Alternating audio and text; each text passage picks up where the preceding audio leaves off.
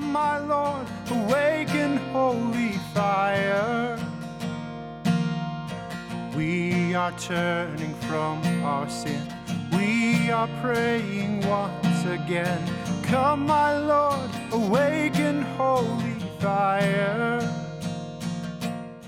So last Saturday, I sat socially distanced in a parking lot in South Minneapolis with about 40 or 50 other clergy and church leaders in what we called a nonviolent resistance and de-escalation training with Reverend Siku. Reverend Siku is a civil rights activist, an author, a documentarian, and a musician with a credential sheet that would impress even the most hardened critic. In this training, we learned how to stand a line, how to protect each other, how to step in between.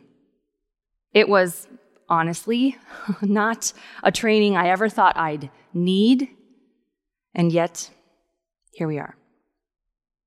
Over and over again during this training, Reverend Siku would pause right in the middle of whatever we were doing, and he would shout into his bullhorn, "Why are we doing this?" And we'd all shout back from wherever we were in the parking lot and whatever we were doing at that moment, and we would stop and shout, "Deep abiding love." We literally at one point were all on the ground, rolling over the person next to us, learning how to protect someone's body with our own. And he stopped us and said, "Why are we doing this?" And we all shouted, "Deep abiding love," from our faces on the ground. We were sitting in circles, discussing what it means exactly to be a de-escalator. "Why are we doing this?" he would shout. "Deep abiding love," we shouted back. Even before we left to go to our own cars, to our own homes and church communities, he shouted one last time as we were filtering out of the parking lot, some even on the way to their cars. "Why are we doing this?" We all shouted, "Deep abiding love." I'm sure the neighbors around that parking lot were really curious about what was happening. This is a refrain I've heard in my head all week. As I put on a mask in 95-degree weather, why are we doing this?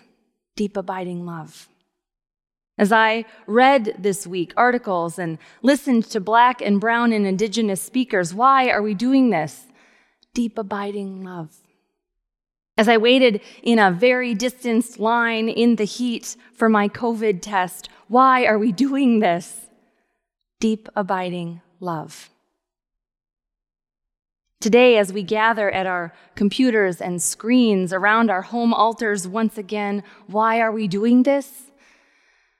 Deep, abiding love. It all comes back to this same chorus. Last week in our gospel, we were asked to go out and make disciples, to go out and be disciples of this good news. And it's made me wonder a lot, particularly of late with the two pandemics we have happening, the racial pandemic and the health pandemic. What is the gospel exactly right now? What is the good news right now? If we're honest, a lot of what we had previously thought was our good news has been taken away from us. Is the gospel contained to a building? Nope. Is it contained to specific people? Not that either. We keep learning more and new things about what the church is and what it can be. And yes, it's disrupting and uncomfortable, but it's also amazing and incredible to watch. So what is the point of all of this being disciples stuff? If it's not membership or meeting together in a certain way, what's the point? We are called and sent, we say. We say regularly, we are called and sent. Sent to what? For what, exactly? When things are difficult in any number of ways, we often find ourselves learning pretty quickly how to narrow things down to the most important. When everything comes crashing down, we figure out pretty quickly what we will rebuild upon. What will our foundation be? What will we look like in 6 months or 1 year or 5 years? Will we even be here? These are the questions we start to ask when we are in uncertain times. And that is what's happening in the gospel today. Jesus sends the disciples out into the world to participate in a ministry that he is already doing. Way back in Matthew 4, Jesus begins his public ministry by healing the sick and casting out demons. And that is exactly what he gives the disciples authority to do today. Those same things. Not authority to preach or to judge, but authority to heal and serve and care and call out evil among us. See, discipleship is not about membership or just talking about Jesus. It's going out and doing the work that Jesus was doing. Jesus does not mince words when he sends his disciples out. In the verses immediately following those in front of us today, Jesus tells them exactly how hard this is going to be, that they're going to be like doves among wolves. It's so hard to be sent into a chaotic world that doesn't always hear what we have to say, but we are sent to be the good news, not just speak it. To serve and to heal and to use our bodies as barriers, because Jesus taught us that our ministry is not in the service of followers or of membership, but of serving and healing and to use our bodies to save the life of another. Why do we do this? Deep, abiding love. Something else that is very clear in today's gospel is that this work is not outside of the community of faith, but inside the community of faith. Jesus says this work is for the house of Israel. And as hard as it is to hear, it is the same for us. It can be really easy for us to slip into thinking that our call from last week to go and make disciples means we need to leave our home and community and go somewhere else, or look at things happening 10 miles down the road. Does that problem over there? And yes, there is work to be done over there. As a resident of the neighborhood of the 3rd Precinct, I can attest to the work that needs to be done in my neighborhood. But there is work for us to be doing right here as well. For those of us in this neighborhood, as a part of this community and this community of faith. Part of that work means we decide today as a community of faith, a community that follows the call, as author Debbie Thomas says, the call of a brown man killed by law enforcement 2,000 years ago. It means we decide that we stand up against the kind of racism that persists and even thrives in this community. It means we do the difficult work of dismantling our own internal racism and then moving outward towards the racist systems that continue to keep our Black and brown siblings buried under the weight of oppression and prejudice. We are sent to work on our own house first before we go out. Why do we do this? Deep, abiding love. I've been helping out a lot at Holy Trinity Lutheran Church in my neighborhood, just a couple blocks from my house. It's become one of the epicenters of service in South Minneapolis, the one in South Minneapolis. There's a few others around the cities. Pastor Chad and Lori and Clara came and helped there as well in the past couple of weeks. It's been amazing to see this small congregation in the middle of South Minneapolis step up and say yes.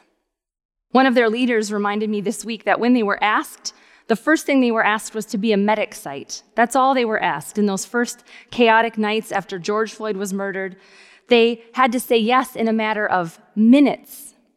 And this leader told me that yes was given in a matter of minutes, but it was not required to check in with a committee or leadership team, because that yes encompassed 20 plus years of work in the neighborhood. This past week, when one of the leaders of Magizi, an organization for Indigenous and Native youth in our community, came running into that church with a lantern with a flame in it. And he came, an actual fire from the building Magizi that burned down right next to Lake Street. And he asked Pastor Ingrid to help tend the flame until they could rebuild. And that ask and her yes, and that flame she gave out to a bunch of members of their community, so they all have a candle in their house tending the flame of that fire, which is so beautiful. That yes was the result of not this leader of Magizi coming over to the random place next to their neighborhood, but because of intentional decades of work building that community and that relationship. Why do we do this? Deep, abiding love. It is easy to remain right here in our comfortable congregation. It's easy. When Jesus looks at the many people struggling around him, it says in today's gospel, he was moved by compassion. Again, as author Debbie Thomas said this week, Jesus sees this and he sends the disciples to, and I love this quote, she said, "Go and render believable the compassion of God." Hear that again. Go and render believable the compassion of God. Why do we do this? Deep, abiding love. This is the only reason Jesus does anything that he does, and the same can be true of us. Jesus knows exactly what he is sending his disciples into, just as God knows exactly what God is sending us into right now. Why do we do this? Deep, abiding love. And then, as if that weren't scary enough on their own, Jesus tells them to take nothing with you on this journey. No plan, no gear, don't stockpile resources, don't bring backup. In a podcast this week, Dr. Joy Moore, who's a professor of biblical preaching at Luther Seminary, she said this is because as soon as we bring our stuff with us, we tend to be more worried about taking care of our stuff than taking care of those to whom we are sent. We are sent not for something, but to someone. We are sent out into the world with only ourselves and our God. And many of us have been asking in these past few weeks, how? How do I do this? How do I do the work? How do I get involved? How do I advocate when I am moved by compassion, just as Jesus was moved by compassion? Again, author Debbie Thomas said, I have the answers to these very questions this week. She said, you choose poverty, simplicity, and vulnerability. You carry no weapons, have no backup, abandon your ego. Do not parade in like a savior, basking in pomp and circumstance. Lead instead with quietness, gentleness, curiosity, and humility. Insofar as it depends on you, keep, make, and share the peace. Remember that power has been given to you for one reason and for one reason only, so that you can give it away. Don't be foolish. Be wise. Be attentive. Listen. Know the complexities of the world in which you move. Make every effort to understand what's happening beneath the surface. Be pure of heart, but don't revel in ignorance, flatten reality, or mistake naivete for faith. When you've done all the above, in other words, when you get all of this just right, expect life to get pretty grim. Know that lots of folks will distrust you. Understand that many well-meaning people will yell and scream at you. Expect to get rejected or called out, wounded or beaten. Don't be surprised when your life gets uncomfortable. That is what success looks like. And lastly, she says, do not despair. You are not alone. The Spirit of God is with you, and the Spirit will give you the words you need and the courage you lack. Remember, grace abounds, so don't lose heart. Why do we do this? Deep, abiding love. As Jesus sends out his disciples on this day, as he gives them authority, and now us the authority to go out and do the work, he reminds them of one more thing. You have received without payment, he says. Give in the same Spirit by which you have received. We do this work without expectation, without payment, without agenda. And yes, it makes it harder to track and to post and to calculate. But that's on purpose. Why do we do this? Deep, abiding love. I've now said that phrase 15 times. I hope you've heard it. And I hope for this community, for Prince of Peace, we can answer God's call today to be sent, to go out, to give as we have received, because we have received a lot. We have received everything. I pray you hear the call to be sent to offer healing and justice and reparations to a hurting and broken world. And we do that all for one reason, and one reason only. And I hope you can answer it with me when I say, why do we do this? Deep, abiding love. Amen. Burn like a star, light a fire in our heart. Burn like a star, light a fire in our heart. Burn like a star, light a fire in our heart. Burn like a star, light a fire. So we have been fed, and now we are sent. We heard Paul sing the words, fill us up and send us out. That's what just happened here. That's what's happening right now. And we have been given the authority by Jesus to heal the sick and stand by the broken and call out evil. And so we go and do that. And the reason why are we doing this? Say it with me. Deep, abiding love. Go in peace to love and serve the Lord. Thanks be to God.